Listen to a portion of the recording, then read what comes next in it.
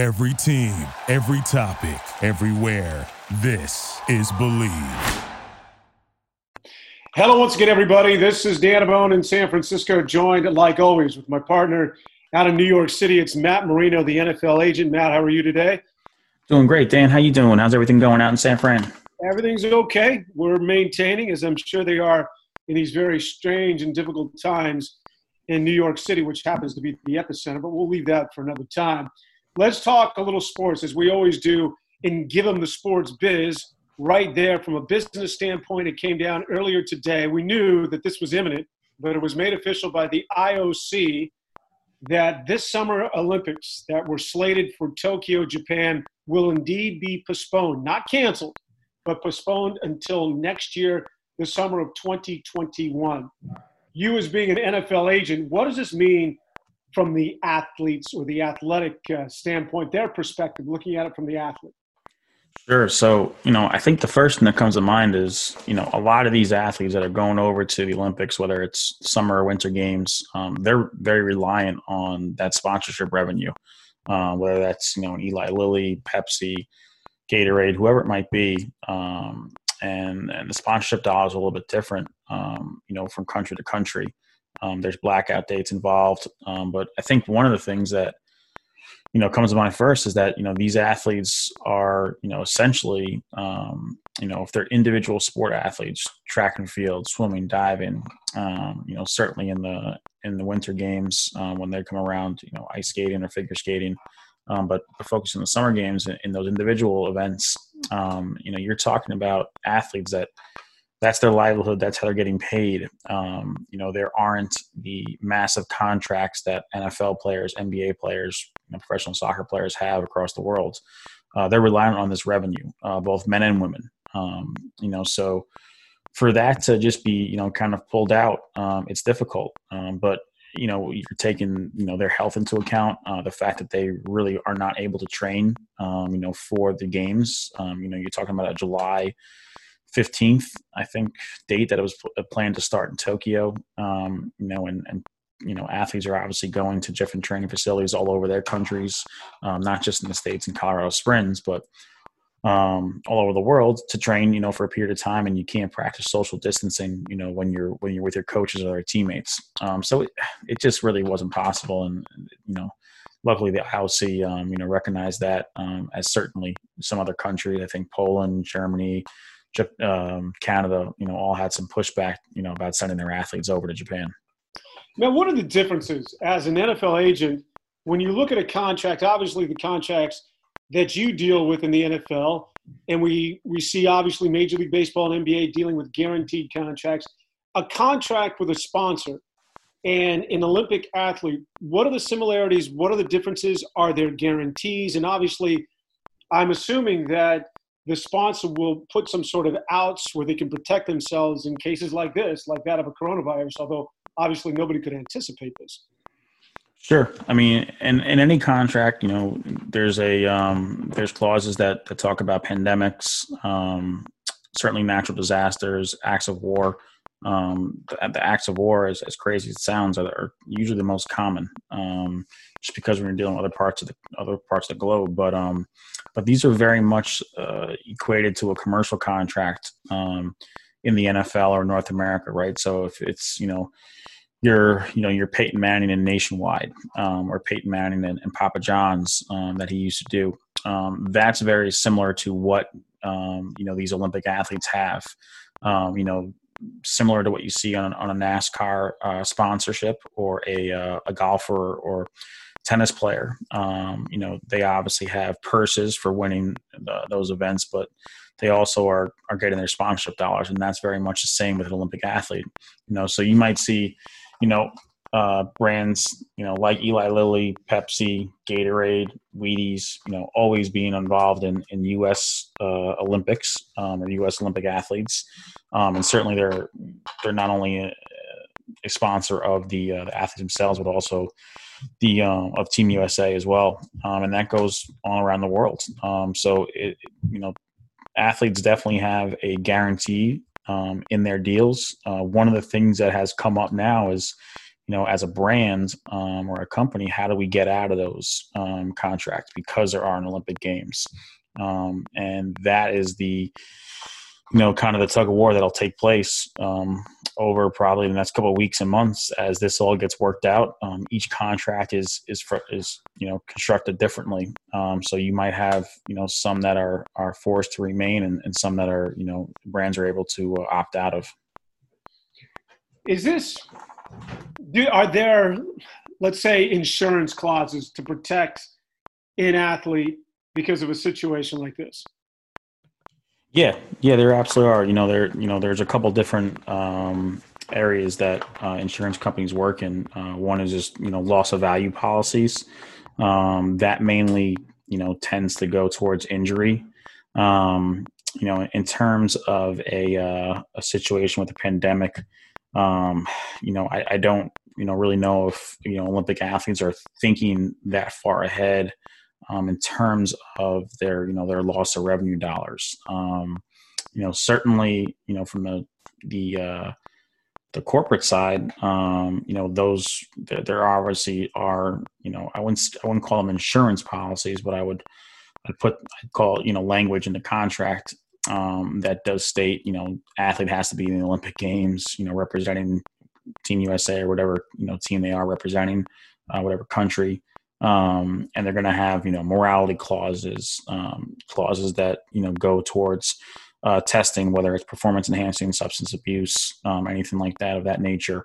But really, the insurance, I guess you would say, is a little bit different because, no one's competing. It's not, one athlete or a group of athletes who, tested positive for a banned substance.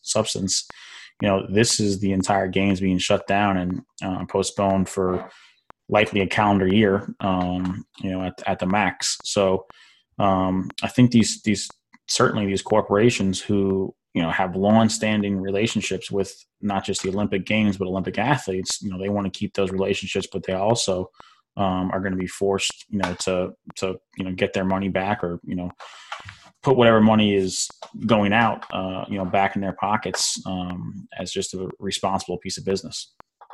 We haven't seen a cancellation. We have never seen a postpone. Well, we've never seen a cancellation. We haven't seen a postponement of the Summer Olympic Games since World War II. And just looking at some of the numbers here, when you talk about Japan and the financial loss and what they've incurred just to get this, Matt, just to host the Olympics, just to make a bid. Let's say you're one of 15 different countries or potential host cities, and you're filing just to host and put a bid in to host the Olympic Games. That's somewhere upwards to $150 to $200 million because you're dealing with engineers and consultants and all the travel. So just for a bid, I think it was 2016 where it was Japan that tried to host the Summer Olympics 4 years ago, and they spent upwards to $200 million and lost that bid. So this is costly business that is certainly economically going to have a hit on Tokyo and Japan as well. Oh, it's going to have a huge economic, impact, on the whole country. Not to mention you have the pandemic that's already going on, that coupled with, the fact the Olympics aren't there this summer, the hospitality, entertainment sectors, hotels, tourism, airline industry, and then obviously local businesses within Japan, within Tokyo, are expecting that. They're predicting that they're going to get a bump, this coming summer, and not only not going to get that bump, but they're getting substantial deductions right now too. So for them, for not just the organizing committee, it's stuff you can't see happening. Television rights, what goes on with them. We talked about a little bit, with the NCAA tournament. I think their $1 billion deal with Turner. What happens with that money when the concert doesn't? When the tournament doesn't happen. It's very similar. What happens with that? With those television deals. When the Olympics aren't taking place, and that's something that the organizing committee and certainly Tokyo 2020 will have to work out. Since it is going to be postponed a year, then it takes the place of, does it take the place of world championships? Does it take the place of other events that could be, a financial windfall for other, parts of the world. If the world championships for track and field are in Berlin, in 2021, how does that impact that? So it really becomes a domino effect.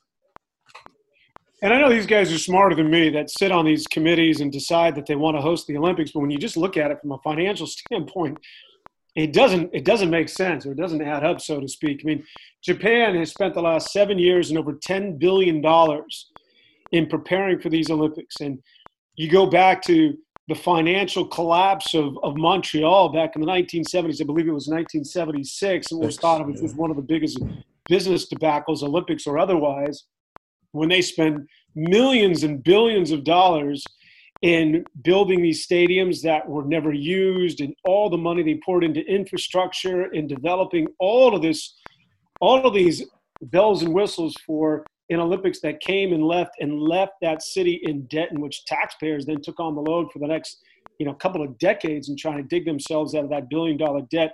You know what's interesting?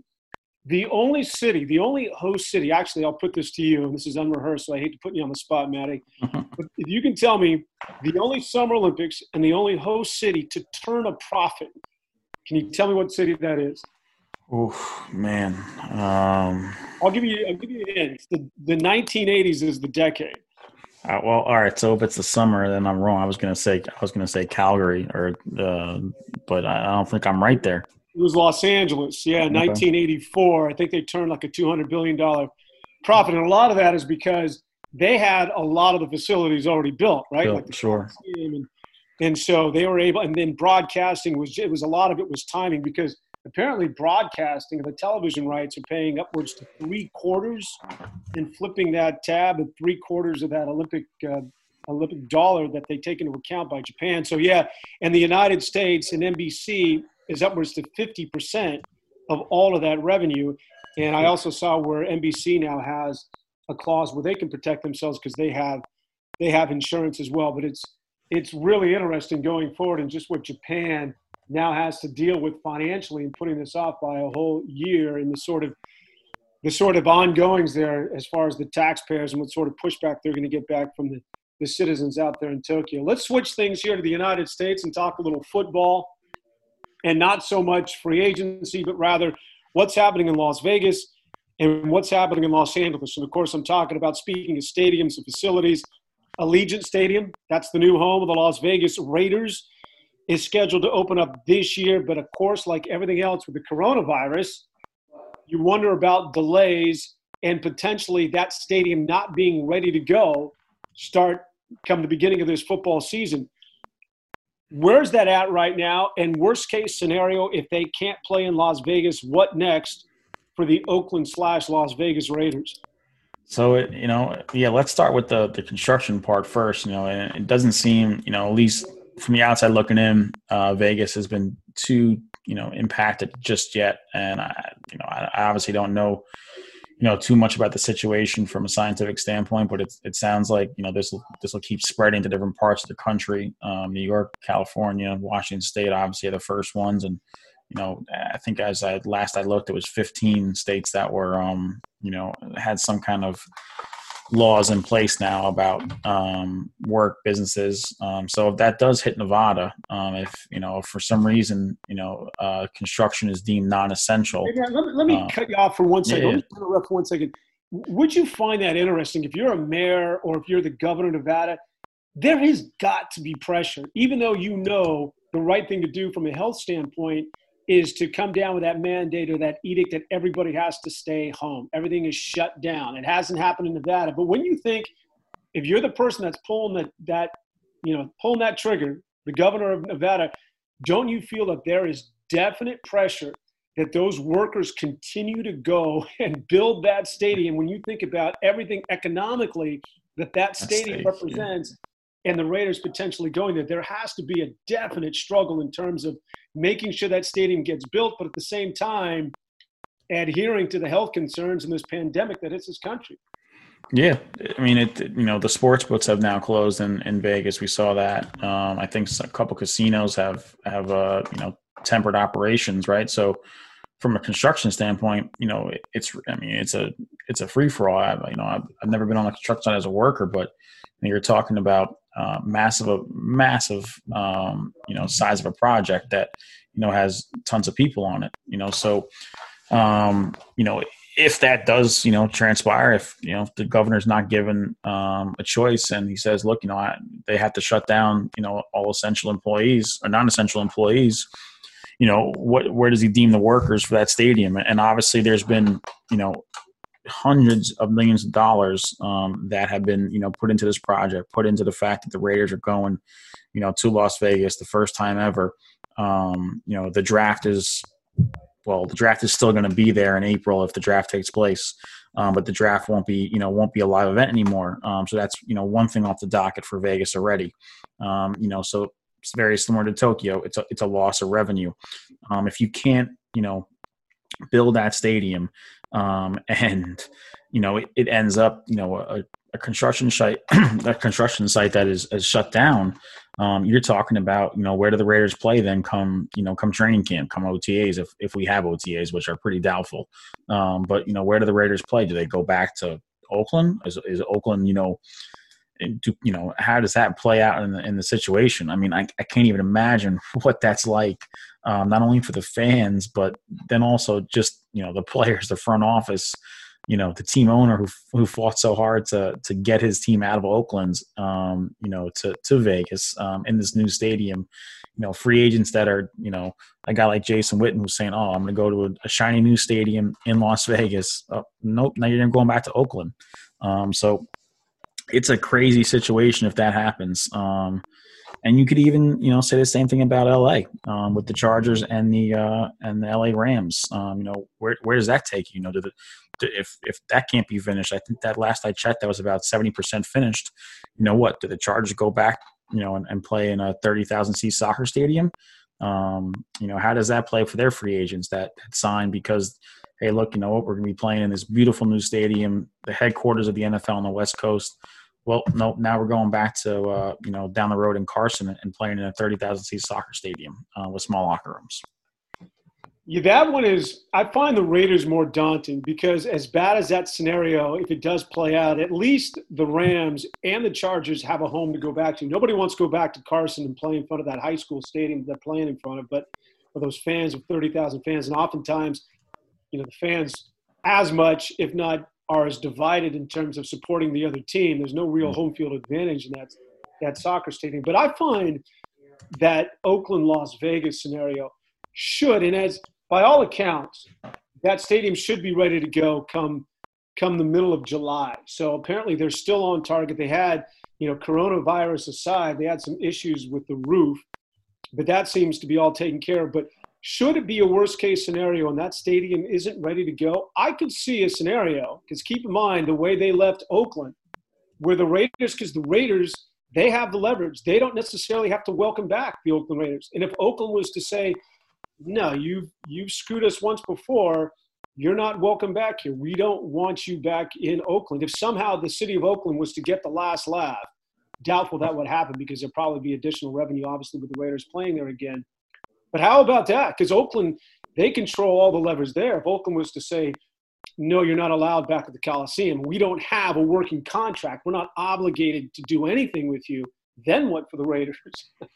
Yeah, then, I'm not too sure. They're going to find themselves in a really, really tough spot up there in your neck of the woods, man. Golden Gate Park out at the Polo Fields, maybe. Hey, Matty, let's talk a little football and free agency and Cam Newton. We knew this was coming. You had talked about this the other day, but Cam Newton officially released. We saw that the Carolina Panthers, and I asked you about this because I hadn't seen it before, where they said he and his agent could negotiate their own trade. Talk about Cam Newton's release, what that means for him in Carolina.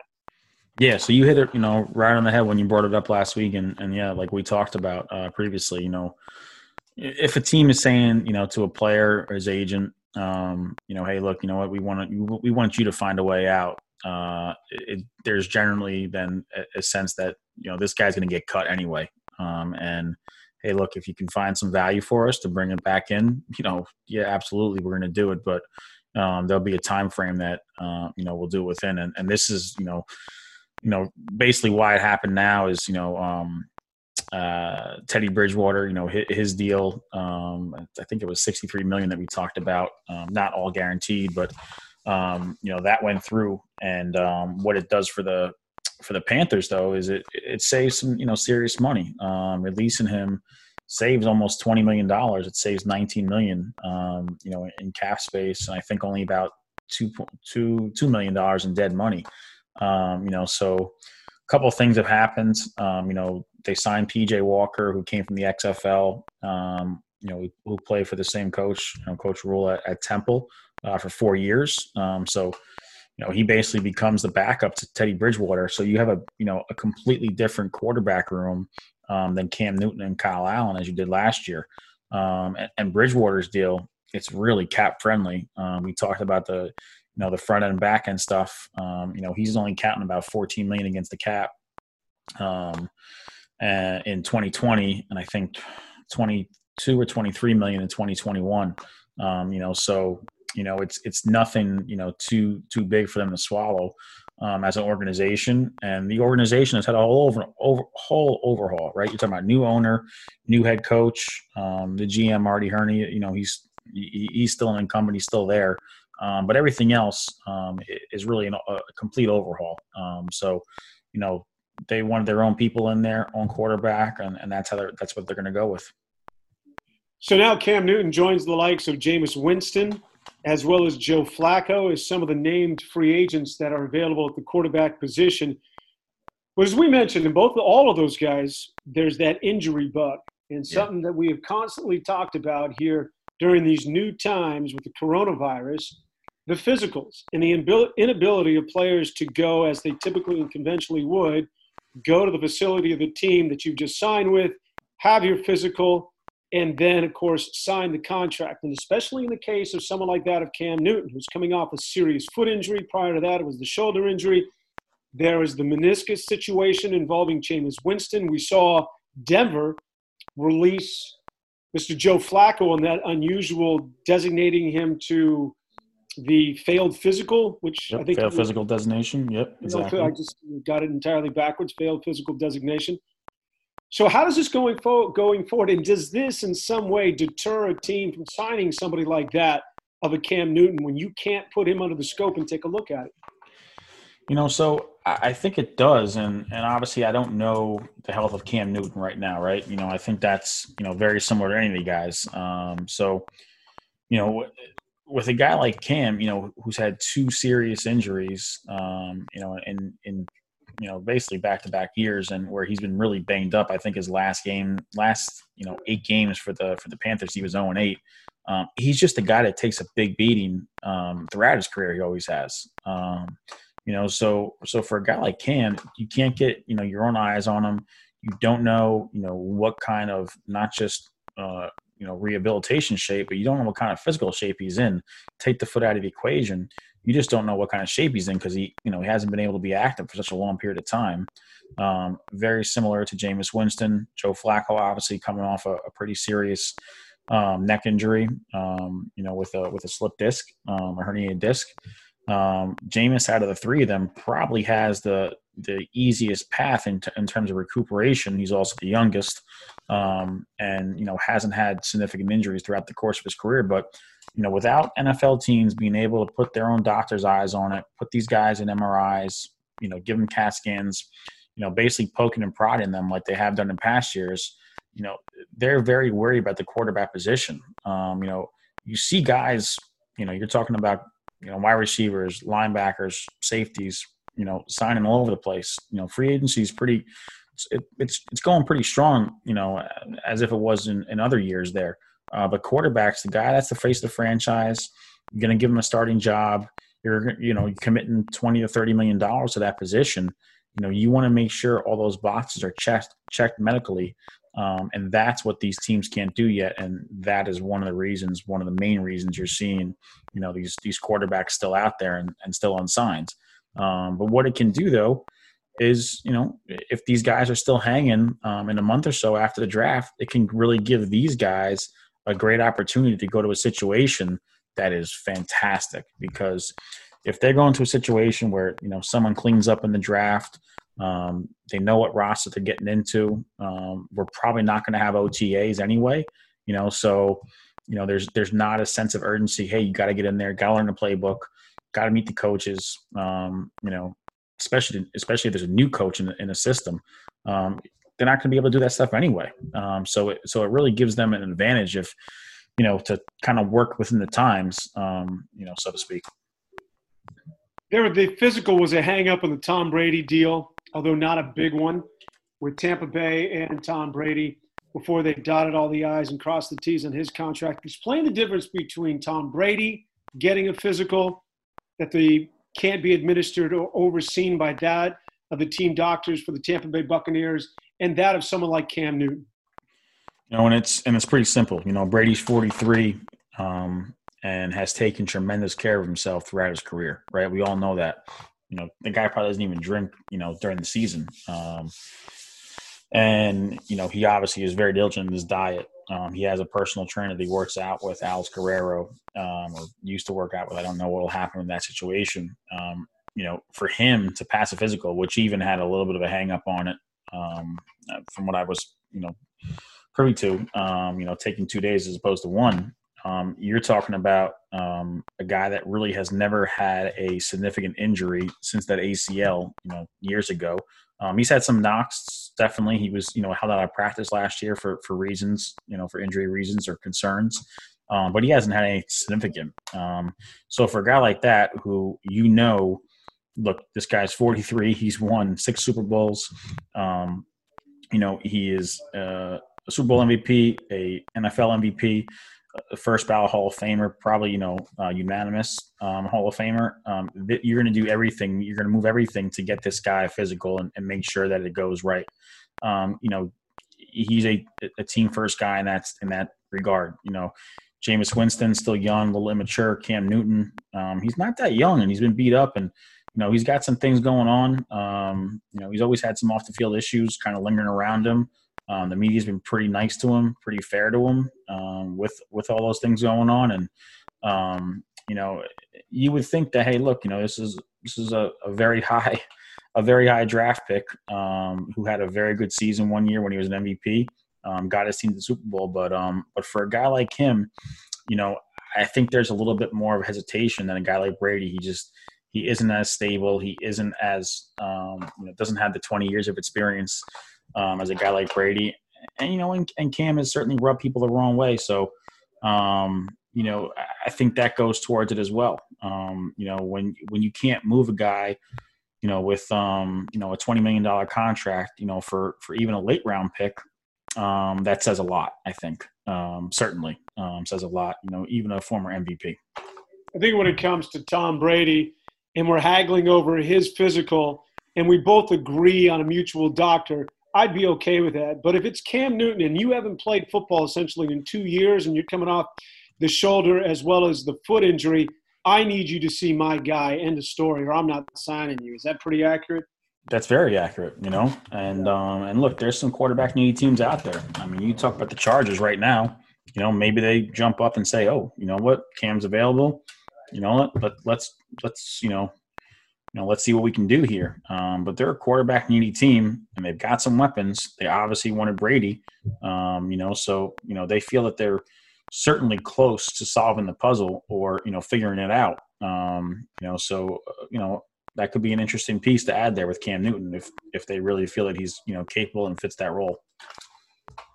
Well, Matty, take care of yourself out in New York City. And of course, we will get together next week for more sports business like always. For Matt Marino, this is Dan Avone in San Francisco giving you the sports business. Until next time, so long, everybody.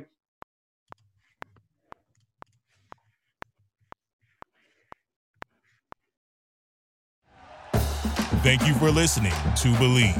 You can show support to your host by subscribing to the show and giving us a 5-star rating on your preferred platform. Check us out at Believe.com and search for BLEAV on YouTube.